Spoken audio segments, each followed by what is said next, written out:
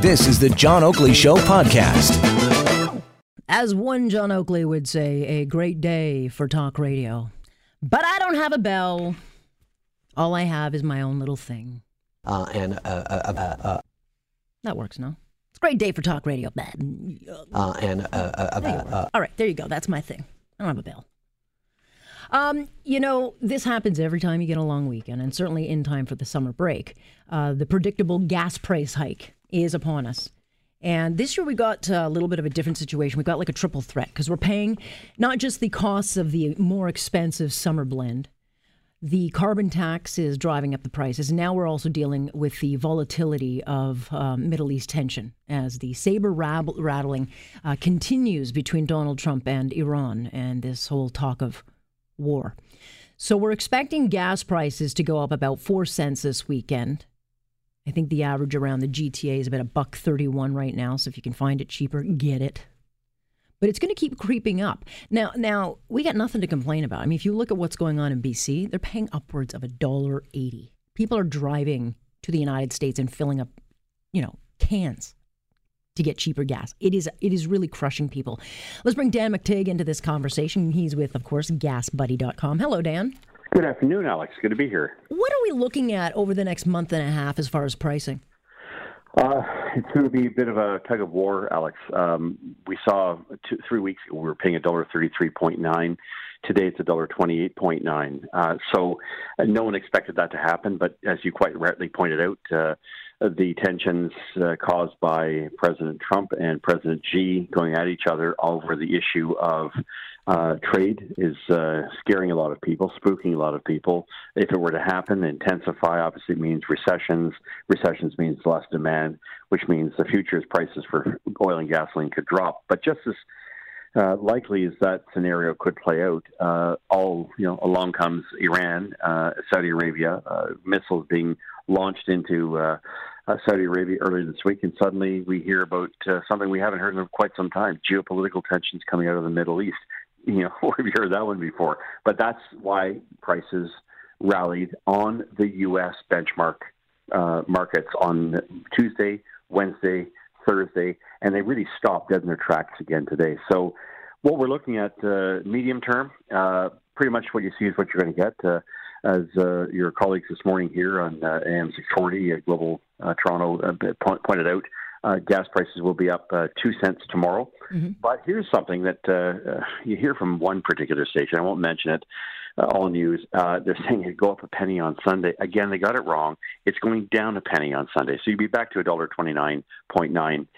So no need to panic just yet. No need to panic just yet. But over time, and we're starting to see the polling on this, Canadians are struggling. I mean, this notion that everyone's just going to jump out of their gas-guzzling car and jump into a hovercraft or some kind of electric vehicle is not realistic for most Canadians. And certainly if you're stuck having to commute from long distances, they're the people that get hurt the most. Alex, it's unfair, it's unfortunate, and I think it's tone deaf to what is really happening out there. A lot of people are looking at the fact that no matter what they do to be more efficient, when you have a government that permits blocking of pipelines, that in turn is leading to a weaker Canadian dollar, and that in turn is leading to a 20-cent a litre premium to gasoline. In other words, because the Canadian dollar isn't responding to higher oil prices that everyone's getting, and our number one export continues to be blocked, it means the Canadian dollar is badly devalued. And on a day like today, I can tell you that if the Canadian dollar was trading at par, as it did in the days when it was a petroloonie not too long ago, you'd be paying in Toronto no more than $1.08 to $1.09 a litre, and that would be it. And there wouldn't be $1.08. How did we get to the point where we celebrate at $1.08? When I lived in Alberta, I was paying 40 cents. 40 cents. And by the way, that was considered. I mean, it was a long time ago, but that was considered cheap.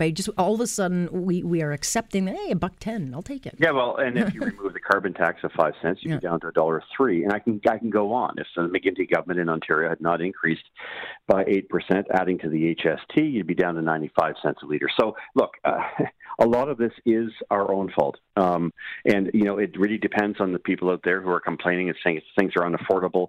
And the worst thing we want to try to do is say, well, go out and buy yourself a $60,000 electric car. At the end of the day, it's far more expensive to maintain. And there's a lot of very good fuel-efficient vehicles that last a long time that can do the same and save you a lot of money. But I won't go down that road. What I'm more concerned about is that poll after poll, whether it's from the private sector, Toyota had one earlier this week about people's intentions not to drive this summer and spend money on tourism because they are having to put more and more money towards energy, and not just energy for driving, but also the cost of heating. It's going to go down to 4 degrees tonight if I'm listening to your weather report. Our furnaces are still on, for goodness sakes. It's almost near the end of May. I know. I turned it on this morning. I literally, when I left the house today, I had to turn it on. I turned the air conditioning on and I turned that back on. But you're right. It does. It hurts everyday people. But, I think some are looking for the government to say, hey, you got to do something. Certainly if you're living in BC, because their prices are out of control. And I don't know where it's going to end in BC. You've got John Horgan's like, well, let's call an inquiry. Well, is that man so stupid that he doesn't understand what's driving this up? But Absolutely. What can and what will the government do at some point? He's tiptoeing around the issue, and he knows full well that he's playing for time. But he has no one to blame but himself and his little buddy there in the 3 green seats that have basically shut down the pipeline that's oversubscribed, that can't send down more gasoline. All their left-wing friends came out and tried to attack the work I was doing, which is to say that there was a shortage, and there's been a chronic shortage there for some time. How do I know? Well, when Trans Mountain Pipeline in 2013 sent a note to the National Energy Board saying we need to expand this pipeline, they weren't doing it because they were being cute. They're doing it because they know the existing pipeline, built in 1953, modified a few times, cannot send enough gasoline and oil down the pipe to help that market. So today they're paying $1.71 a liter tomorrow. Call it $1.72 as of midnight tonight, and about a third of that is the result of high taxation, a government that has taxed the living daylights out of fuel, and of course a government that says let's block pipelines, but at the same time not taking into account that blocking those pipelines is leading to a weaker Canadian dollar, which is costing every Canadian. Yeah, and quickly, I've only got like 2 minutes left, but this is such an important story, and it got no attention this week. But Bill C-48 and Bill C-69, which are both in front of the Senate, these are the tanker ban pieces of legislation that will literally landlock and crush Canada's energy sector. Surprisingly, the Senate at a committee managed to get Bill C-48. They shut that thing down. It could still go through, but that's a good sign that Bill C-48 has been essentially, I think, rejected by the Senate committee. Very poor piece of legislation coming from my old Liberal Party. These folks don't know what they're doing except trying to play cute with the most extreme, activist, eco-activism that you could see that basically prevented any kind of shipment, only Canadian, on the west coast of this country. There are sensitive areas, to be sure.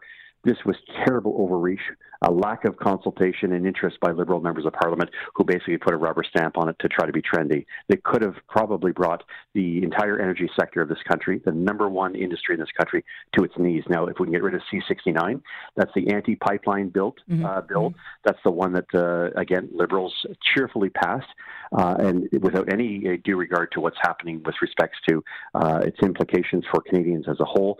If we can get that defeated, then it's a slam dunk, and thank God we're coming close to an election so we can actually hold these folks' feet to the fire, because what they've done here is really legislative vandalism.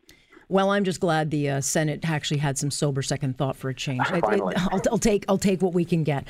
Dan, thanks so much for joining us. Appreciate it. My pleasure. Thanks for having me, and have a great weekend now. You as well, sir. That is Dan McTeague of GasBuddy.com if you ever want to check out the prices of gas. But yeah, we've got a real struggle ahead of us. So let's dig into this, because there's new polling out talking about how Canadians are dealing with this. And I'd like to know from you, and you can give us a call. We're going to take a quick break. 416-870-6400 or star 640. And if you're outside the GTA, 888-222-TALK. 225-TALK?